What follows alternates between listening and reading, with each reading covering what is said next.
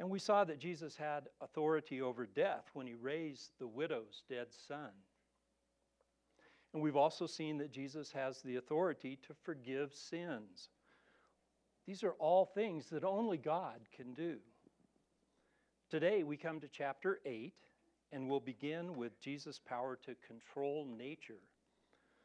But first, let's pray.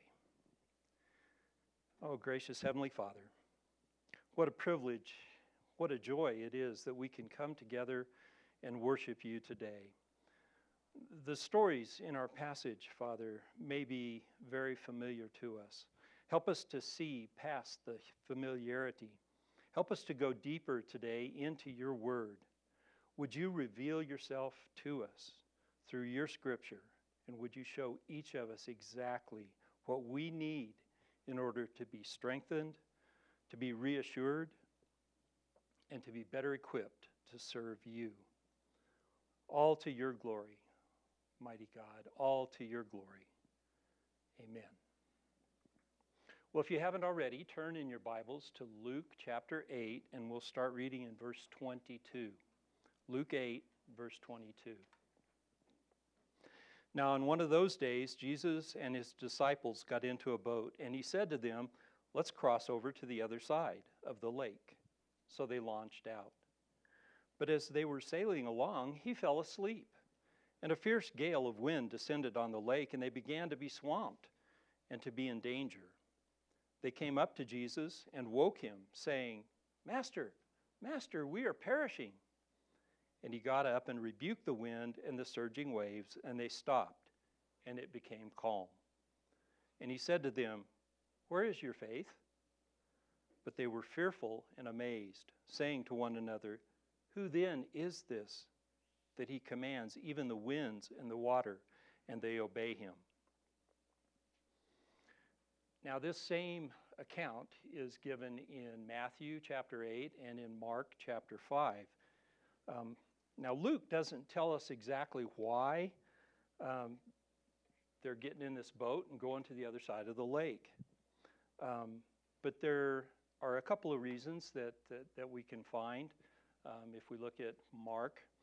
And one of those reasons is to get away from the crowds. You see, Jesus had just spent a considerable amount of time preaching and teaching to large crowds. And he was tired.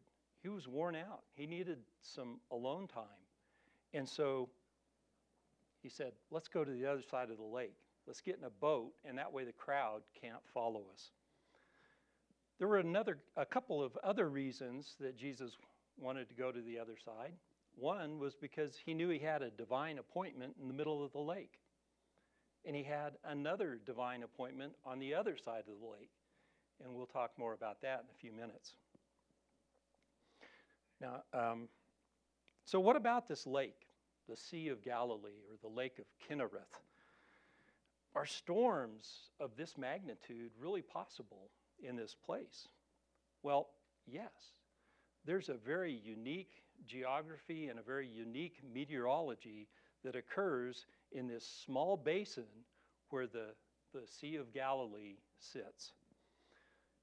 The Sea of Galilee is the lowest freshwater lake in the world. It sits at about 680 feet below sea level.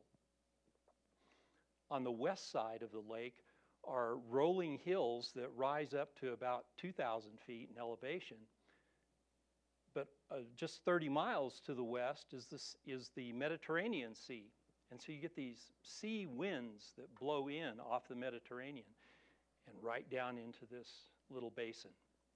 To the east are the Golan Heights, a plateau that rises to about 3,000 feet. And from the east, you get these hot desert winds, these sirocco's, that blow in right down into this little basin again. To the north are mountains, the mountains of southern Syria, Mount Hermon, mountains that are over 10,000 feet high. And so you get the Chinook winds that blow down off the mountains, again, right into this little basin. So violent storms are common because of this unique mixture of terrain and winds. Hurricane level winds can develop that churn and spin and twist. No wonder even experienced fishermen like Peter and Andrew and James and John are terrified. So who were all these disciples? Now, surely included in the 12 were those who were destined to become apostles. But there are others. Mark tells us that there are actually several boats that go along. So there's some kind of a crowd, probably 50 or 60 people that are going along. Now, the term disciple actually means learner or student, one who is following a teacher in order to gain understanding or knowledge. So these are the same folks, though, that Jesus is willing to explain his parables to. They've separated themselves from the big crowds. They want to understand. But as individuals, their faith covers a fairly broad spectrum. So don't confuse disciple here with true believer. Some may have actually already become believers, and some were probably well on their way, but there are probably some that would never really trust Jesus. All right, so we've got a very tired Jesus, but how could he sleep through such a storm? Well, the Son of God could, because there's nothing that can ruffle him, nothing that can concern him, nothing that can cause him to worry. He's sovereign over everything. Jesus needed no preparation to deal with this storm. He knew it was coming, and he knew that at the right time, at the right moment, he would exercise his sovereign, divine, creative power. He is the calm in the storm. There's chaos everywhere. There's pandemonium. Experienced fishermen are sure they're about to die, and Jesus is sound asleep in perfect peace. In verse 24, it says, they came to him, to Jesus, and they woke him up, saying, Master, Master, we are perishing. They knew the lake. They knew the level of the storm that they could survive, and they knew they were about to die. In a mixture of hopelessness and hope, in a mixture of terror and faith, in a mixture of panic and trust, they turned to Jesus. They knew that he had power over disease. They'd seen that. They knew that he could heal people. They'd seen that. He'd healed the blind, the deaf, the crippled, and they even knew he had power over death. But did he have power over a storm, over the wind and the waves? Everybody talks about the weather, but nobody does anything about it. Why? Because they can't. These disciples knew that Jesus could handle a lot, but could he handle a storm? They really didn't know. They didn't have the faith to believe, but they didn't have anywhere else to turn. These men are desperate. There's no human resource for them to turn to. And that's usually when we turn to the Lord, right? And it's a good thing to come to him in the storm. It's okay to come to him in desperation. When the need is great, that gives him the opportunity to display his power. In fact, there are times when he creates the desperation. Certainly, it always occurs within his divine purpose. And very often, that purpose is to bring us to the end of ourselves, to the end of our human resources. And that's so that we can trust in him, so that we can cast our cares on him and find that his deliverance is sufficient. Finally, Jesus responds. He got up and rebuked the wind and the surging waves. Mark gives us his exact words. He says, "Peace, be still." Don't you just love that? There's no histrionics, there's no theatrics. He didn't have to meditate or summon up the power. He didn't even have to pray. With no effort, he just woke up and said, "Shh, be still." And the wind and the sea recognized the voice of their Creator, and they responded the same way the sickness responded in the centurion's servant when he rebuked it. The same way death responded when Jesus spoke to the widow's dead son. The wind and the waves stopped immediately. Now, don't let anyone cast doubt on this miracle by saying, well, winds can come up really fast and they can die down really fast. Well, maybe that's true of wind, but it's not true of waves. Waves last for hours, even when the wind stops. But in this case, listen to it. He rebuked the wind and the surging waves, and they stopped, and it became calm. The wind stopped immediately, and the waves flattened out immediately. It was dead still. It became calm. And then in verse 25, Jesus says, "Where is your faith?" Now, Jesus knows that they have faith in him, that they know him. What he's asking here is, where's your faith in these circumstances? He noticed what the storm had revealed about their faith. It didn't show up. There's no way, though, that they could have expected him to do what he did. But maybe, just maybe, they could have at least considered that since Jesus was right there with them, that nothing could really harm them. Shouldn't it have counted for something that Jesus was in the boat with them? Where is your faith? Man, that had to cut to the quick. That had to be embarrassing. They must have been ashamed. We saw him raise the dead. We've seen him heal many, many people. How did we not trust him? Now, to be fair to the disciples, the storm was on a much larger scale than just one dead guy or, a few sick people. And there was something else that was going on. There was a personal component to this. This is the first time that a miracle involved the disciples directly, personally. Before it was, oh, hey, he healed that blind man. Wasn't that neat? Oh, that deaf man can hear now. Wow. Whoa, he raised that dead guy. That's really powerful. But it wasn't them. Now their lives are at stake. It's one thing to know that he's done wonderful, miraculous things for others. It's another to believe that he can and will save you when you're gasping for air as your boat's about to sink. That becomes a little more difficult. So the disciples got a lesson that day in trusting the Lord in the most deadly of storms. They were moved to another level of faith. Now, their faith wasn't perfected yet. There were going to be plenty of times in the future where their faith was going to show itself to be shallow and weak.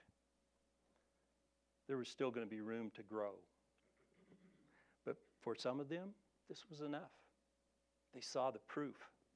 They saw that Jesus could handle the storm.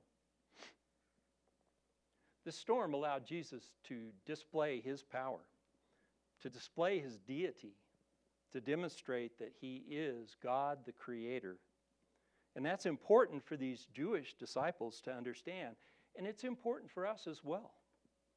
You see, the promises of the Old Testament are that the Messiah was going to come with a twofold mission. He was going to redeem his people and redeem his planet. They expected the Messiah to reverse the curse that was on mankind and the curse that was on the earth. The Messiah would then be able to bring about the new kingdom. And it would be something like it was at the Garden of Eden. The earth would be restored and the people would be redeemed. By demonstrating his control over nature, Jesus confirms that he is the true Messiah. The storm also allowed Jesus to demonstrate his care and protection over those who are his. In 1 Peter 5:7, we read, "Cast your cares," or your anxieties, "on him, for he cares for you." And know this, the one who cares for you is more than a good teacher. He's much more than a mighty prophet. He is God Almighty. He controls all the forces of nature, and he is the protector of his people. And nothing happens to you that is outside of his purpose. Now, that doesn't mean that Christians don't drown or suffer illness or that Christians don't die. We do, but not until it fits within the purpose of God. Sometimes it's in the purpose of God to stop the storm. Sometimes it's in his purpose to start the storm. Sometimes the storm comes to chasten. Sometimes the storm comes just to increase our faith. Jonah ended up in a storm because he was disobedient. If he'd gone to Nineveh from the get-go, he wouldn't have encountered the storm. The disciples, on the other hand, got into a storm because they were obedient. Jesus said, "Let's go over to the other side of the lake." And they said, "Okay." And because they were obedient, they got into a storm. So being in a storm doesn't necessarily mean you're disobedient. You can be in a storm that's just a storm. It's just part of life. And you can be in a storm that's a chastening storm, like Jonah was. You can also be in a storm that's a strengthening storm, like this storm that the disciples were in. The Lord brought the storm so that he could deliver them, giving them the opportunity for their faith to grow, for their ability to trust in him to increase. Whatever the storm, the Lord is with you. One more point in verse 25. They were fearful and amazed, saying to one another, "Who then is this, that he commands even the winds and the water, and they obey him?" It's a rhetorical question. They know the answer. Luke doesn't give us one because he knows none is needed. They were fearful and amazed. They were terrified of the storm, but now realizing that God is with them in the boat, their fear reaches new heights. Think about how frightening that must have been, how intimidating it had to be, how traumatizing, put in your own adjective there. Think about how it would be to realize that the Creator, the Master of the universe, is sitting in the boat with you. When they set out across the lake that night, they thought they knew Jesus. They knew he was powerful. They knew he had helped and healed many people. When they got to the other side, they knew he was God. They knew that he had saved them.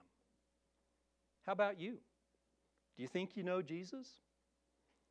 Be sure you know the Jesus who controls the wind and the waves, the one who saves you in the storm. Well, next Luke takes us to the other side of the lake, to the region of the Gerasenes. Pick up in verse 26. Then they sailed to the country of the Gerasenes, which is opposite Galilee. And when he stepped out onto the land, a man from the city met him who was possessed with demons. And he had not put on clothing for a long time, and was not living in a house, but among the tombs. And seeing Jesus, he cried out and fell down before him and said with a loud voice, "What business do you have with me, Jesus, Son of the Most High God? I beg you, do not torment me." For he had already commanded the unclean spirit to come out of the man. For it had seized him many times, and he was bound with chains and shackles and kept under guard, and yet he would break the restraints and be driven out by the demon into the desert. And Jesus asked him, "What is your name?" And he said, "Legion," because many demons had entered him. and they were begging him not to command them to go away into the abyss. Now there was a herd of many pigs feeding there on the mountain, and the demons begged him to permit them to enter the pigs, and he gave them permission. And the demons came out of the man and entered the pigs, and the herd rushed down the steep bank into the lake and was drowned. Critics have long pointed out that Luke says the Gerasenes, and Matthew says the country of the Gadarenes. Well, there's a very simple explanation for this apparent inconsistency. After the storm, the boats land near a small town called Gerasa, and people from that immediate area, right around this little town, would be called Gerasenes. Further to the southeast is a much larger city called Gadara, and it's kind of the big city in the area, the region. And the people then in the region are called Gadarenes.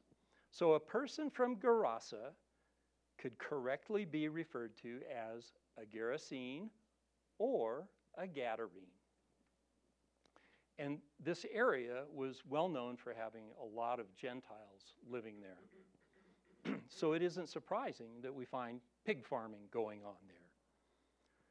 Now, as soon as they get out of the boat, they're met by this wild man, a demon-possessed man. Luke and Mark only mention one man, while Matthew says that there were two of them.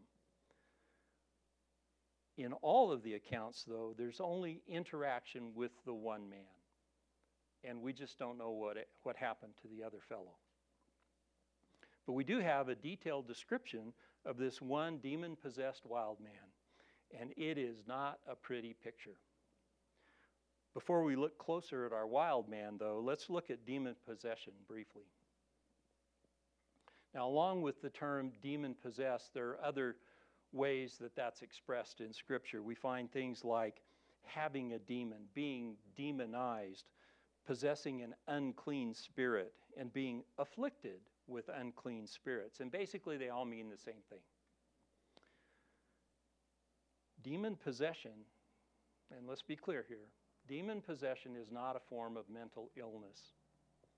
It's an actual supernatural phenomenon in which a living being, a fallen angel, kicked out of heaven with Satan, and who now works for Satan, literally takes over a person's mind and body. Their job, as it were, is to stop the purposes of God, to capture people's souls and inhibit the influence of the gospel on that person. They are personal, rational spirits. They're created beings that are ageless and as old as creation. They have vast knowledge and experience. Their intelligence and might are far superior to any human beings. They talk, they think, they plan, they plot. They cause physical ailments and torments along with incredible mental anguish. Now, a lot of questions popped into my head while I was studying this passage. And I'm guessing many of you will have had or will have the same questions. Questions like, how do people become demon-possessed? Well, the short answer is I'm not sure. But what I am sure of is that there are only two kingdoms in play in this world. There's the kingdom of God, the kingdom of light. And it's populated by Christians, those who profess Jesus Christ as Lord and Savior. And then there's the kingdom of darkness, ruled by Satan, populated by everybody else. And when I say ruled by Satan, that's within the limitations that God has set. Satan's minions, the demons, have their choice of who they can attack within that kingdom. Scripture suggests that idolatry, following pagan religions, delving into the occult, that these are all doorways that let demonic influence and even demons enter in. But there are other ways as well. Another question, can Christians be demon-possessed? No. Emphatic no. Christians can be persecuted and attacked. Think of Ephesians 6, where Paul talks about the schemes of the devil and the fiery darts of the devil that we need to be protecting ourselves against. But we can't be possessed. Does demon possession occur today? Yes. Demon possession actually started with the fall. Although it isn't mentioned much in the Old Testament, there seems to be a lot in the Gospels, but that's because the very presence of Jesus draws the demons out of the shadows. They couldn't hide from him. And then after the ascension in Acts, we see a few more instances of demon possession. But then there's nothing in the epistles. And then in Revelation, John sees a crescendo of demonic activity in the end times. So it goes on around us. We just don't see it. Another question that pops up. Does exorcism work? No. Only Jesus, and only those that he specifically said, you can go and cast out demons. They're the only ones that have that power. No one today has that. I'm sure there are other questions, but let's get back to our story. So how did the demons afflict this man? First, we see his humiliation. Luke tells us he's naked, that he hasn't worn clothing in a long time. Imagine how cold he got in the winter. Imagine how sunburned he got in the summer. We also see how isolated he is. No longer living at home, he's residing in the tombs, surrounded by the dead. And when he is around people, well, they bind him with chains and try and tie him up, but he breaks free, and the demons drive him into the desert, where again, he's alone and isolated. Humiliated, isolated, he's also subjugated. He has no voice of his own, no control over his own body. He's constantly seized and controlled by these demons. And he is tortured and tormented. Mark describes how he runs around the tomb screaming and shrieking in anguish, and how he gashes himself with stones. Isn't it a bit ironic that the very demons who are tormenting this wretched man cry out to Jesus and say, "Don't torment me, I beg you." Let's turn now to the interaction between Jesus and the demons. First, we note that the demons recognize Jesus as the Son of the Most High God, and they show submission by throwing the man on the ground at Jesus' feet. These demons were originally holy angels. They have vast knowledge of the personality of God and the Godhead, and they know exactly who Jesus is. Here we have demons testifying as to who this man is. They not only know who Jesus is, they know he is their ultimate master. He is sovereign. They're terrified of him and of what he can do to them. "Don't torment me, I beg you." Their terror, though, is actually a comfort to us. Dale Davis explains it this way. It's as if as soon as Jesus comes, there's an invisible compulsion that propels these denizens of darkness to show submission to the sovereign they so intensely despise, and to confess the truth of his supremacy. This leaves us in no doubt about how the so-called cosmic conflict will play out. The terror of the demons is the hope of the church. Jesus asks, "What is your name?" And the demon replies, "Legion, for we are many." Legion refers to a Roman army unit that could consist of up to 6,000 men. Now, whether there were 1,000, 2,000, or 6,000 demons, this was a possession of epic proportions. If Satan and his demons could hold on to anyone, it has to be this guy, right? I mean, look at all the resources they've devoted to this one guy. But with a word, Jesus commands the demons to come out, and they don't even argue. Luke gives us some further insight here in verse 31. The demons implored Jesus not to banish them into the abyss. The abyss is the same place referred to as the bottomless pit in Revelation. Now, only God can put demons there, and only God can release them. They are terrified of being sent there. And they know Jesus has the authority and the power to send them there. They certainly don't want to be sent to the abyss, but they also don't want to just wander around on the earth. They want to dwell in something. They know Jesus won't let them go into someone else, so they beg to go into the pigs, and Jesus allows them to. Well, why would he do that? Well, how do we know that the demons actually left the man? Well, Luke gives us a very clear evidence. He says, the pigs rushed down the steep bank into the lake and drowned. Mark tells us that there were at least 2,000 pigs in this herd.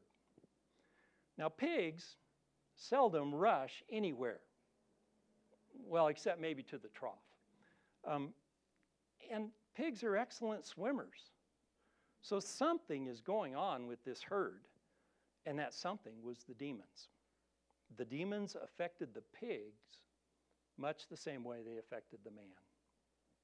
And this was confirmation that the demons had actually left the man, and it's also vivid proof of Jesus' divine power. The text does leave us with some questions, though. How can animals be possessed? Why did Jesus allow the pigs to be used in this way? What happened to the demons after the pigs drowned? For these questions, the Bible just doesn't give us an answer. Well, what happens next? Follow along as we pick up in verse 34. Now, when the herdsmen saw what had happened, they ran away and reported everything in the city and in the country. And the people came out to see what had happened. And they came to Jesus and found the man from whom the demons had gone out, sitting down at the feet of Jesus, clothed and in his right mind. And they became frightened. Those who had seen everything reported to them how the man who had been demon-possessed had been made well. All the people of the territory of the Gerasenes and the surrounding region asked him to leave them because they were overwhelmed by great fear. And he got into a boat and returned. But the man from whom the demons had gone out was begging him that he might accompany him. But Jesus sent him away, saying, "Return to your home and describe what great things God has done for you." So he went away, proclaiming throughout the city what great things Jesus had done for him. A lot of commentators and preachers have said that the people were upset over the loss of the pigs. Clearly, it must be against the law to kill somebody's pigs. Why would Jesus do this? How dare he? So obviously, the people came out to seek justice for the pigs. Well, neither Matthew, nor Mark, nor Luke ever mention the owners of the pigs. There's no indication that in any of the accounts that they were upset by the loss of the pigs. Whole sermons have been preached, though, on preferring pigs over people or being materialistic over being spiritualistic, but nothing in this account says they focused on the pigs. Nothing in this account says they focused on the man or on the demons. They focused on Jesus. It was Jesus they came out to see. They came out to see Jesus because they were so stunned by the power of what they had heard. And when they came out to Jesus, they found the man. And the transformation was so total and so dramatic, it was literally the 180-degree opposite of what their experience had been. Instead of being naked, the man was clothed. Instead of wandering aimlessly, the man was sitting at the feet of Jesus. Instead of being in the tombs among the dead, he was sitting with Jesus and the disciples among the living. Instead of shrieking and screaming, the man was sitting quietly. Instead of being violent and threatening, he was peaceful. Instead of insanity, there was sanity. Instead of chaos, there was tranquility. What a magnificent picture of the transformation of salvation. Now, I believe there was a discussion between Jesus and this man that's not recorded for us, in which Jesus dealt with the sins of this man, in which forgiveness occurred. And the man was told the wonderful news that Jesus came for the poor and the prisoner, the blind and the oppressed, in order to give them riches and freedom and sight and deliverance. So when the people arrived, they saw this man transformed, not just delivered from demons, but sitting with Jesus and wanting to be led by him. They saw the power of the gospel.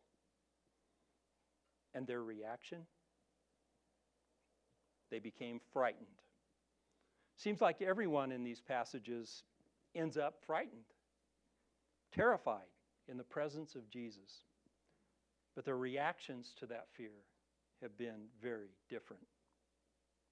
The demons were terrified, but they were so filled with hatred of Jesus, so spiteful, so remorseless, that their reaction was simply to double down and try and carry on their campaign against God. The disciples were terrified when they saw Jesus as God, the God of creation.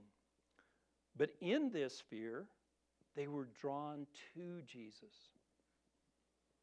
And here we see the Gerasenes, also terrified when they saw the power of Jesus. But instead of being drawn to him, they try and push him away. Their fear drove them away from him.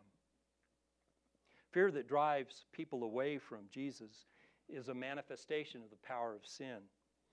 The nature of sin is to blind. The nature of sin is to hate the truth. The nature of sin is to reject proof. The nature of sin is to resist righteousness and to cling fiercely to the love of the world. But here is irrefutable evidence that Jesus is the power of God. Here's a massive miracle that demonstrates his power over the physical and the spiritual, the supernatural. And it demonstrates his ability to save men from evil. They see this, and there's no argument. There's no debate. There's no discussion. They know what has happened, and it terrifies them. But instead of saying, thank you for ridding us of all these demons, instead of asking, how can we experience the peace that this demonic man is now enjoying? Instead, they ask him to leave. David Gooding writes, "What a sad comment on man's fallen and unregenerate state it is, that man should feel more at home with demons than with the Christ, who has power to cast them out. Men who would try to help a criminal or a drunkard, or if they should prove incorrigible, would want the one imprisoned and the other put into a hospital, find it embarrassing and somewhat frightening if that criminal or drunkard is saved by Christ and turned into a wholesome, regenerate disciple." So sadly, we see that Jesus grants their request. The wild man, we still don't know his name, pleads to accompany Jesus, and Jesus says, no. You see, Jesus had other plans for this man, just as Jesus has plans for you and for me. Even as Jesus left the area, never to return, he sent this man to be his witness, to be his evangelist. This maniac, Jesus turns into a missionary. In the last verse of our passage, Luke provides one more testimony as to just who this man is. Jesus told the man, "Return to your house and describe what great things God has done for you." So he went away, proclaiming throughout the whole city what great things Jesus had done for him. Could it be any more clear? Jesus is God. Who is this man? At the macro level, we see that Jesus fulfills all the requirements of the Messiah, the true Son of God. He's the one who has the power to control nature, all of creation. He's the one who can restore the earth, reverse the curse. And we also see that he has the authority and the power to destroy the work of Satan and his minions. He has the ability to bind them for all eternity. He has complete control over the supernatural. Praise be to God that he is in control of the universe. But we spend most of our time at the more micro level, don't we? So I ask again, who is this man? This is the man who rescues his friends from the fiercest of storms, who protects them and sustains them. This is the man who saves a maniac that all others consider to be beyond help, not worth saving. As we close today, I hope that you have clearly seen that there is no storm in life that Jesus cannot calm, that he cannot rescue you from. There's no power that he cannot deliver you from. If he can free this wild man from thousands of demons and save him from his own sin, then he can deliver you. Now, perhaps you know someone who believes that there is a God, but can't believe that God would forgive them, let alone love them. Maybe they believe they've been so bad that there's no way God could accept them.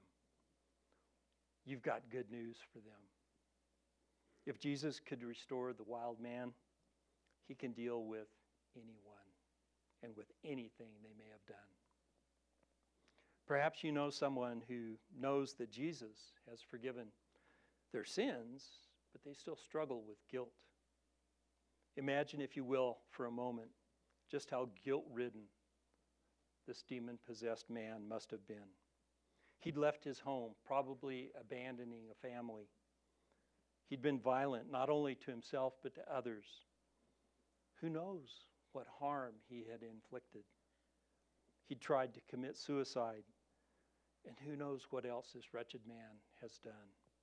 But Jesus didn't tell the man to go and feel guilty about the past. No, Jesus told the man to go and tell others what great things God had done for him. When God restores, there is no room for guilt.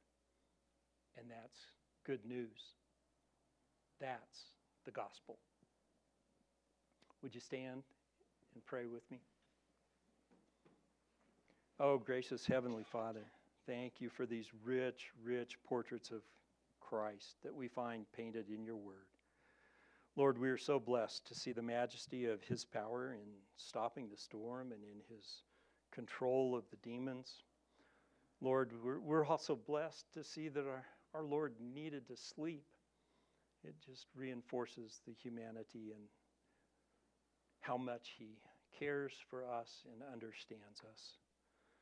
Lord, may we grasp the truth that our Savior is God, the Creator, the controller of all creation. And may we grasp at the same time that he is the compassionate, the loving deliverer and rescuer of his people, that he is our protection, that he cares for us. Hallelujah. What a Savior. Thank you, Lord, for the privilege of worshiping you today. Thank you that we might serve you, our living, loving God. Would you go with us now? We need you, Lord. In Jesus' name, amen.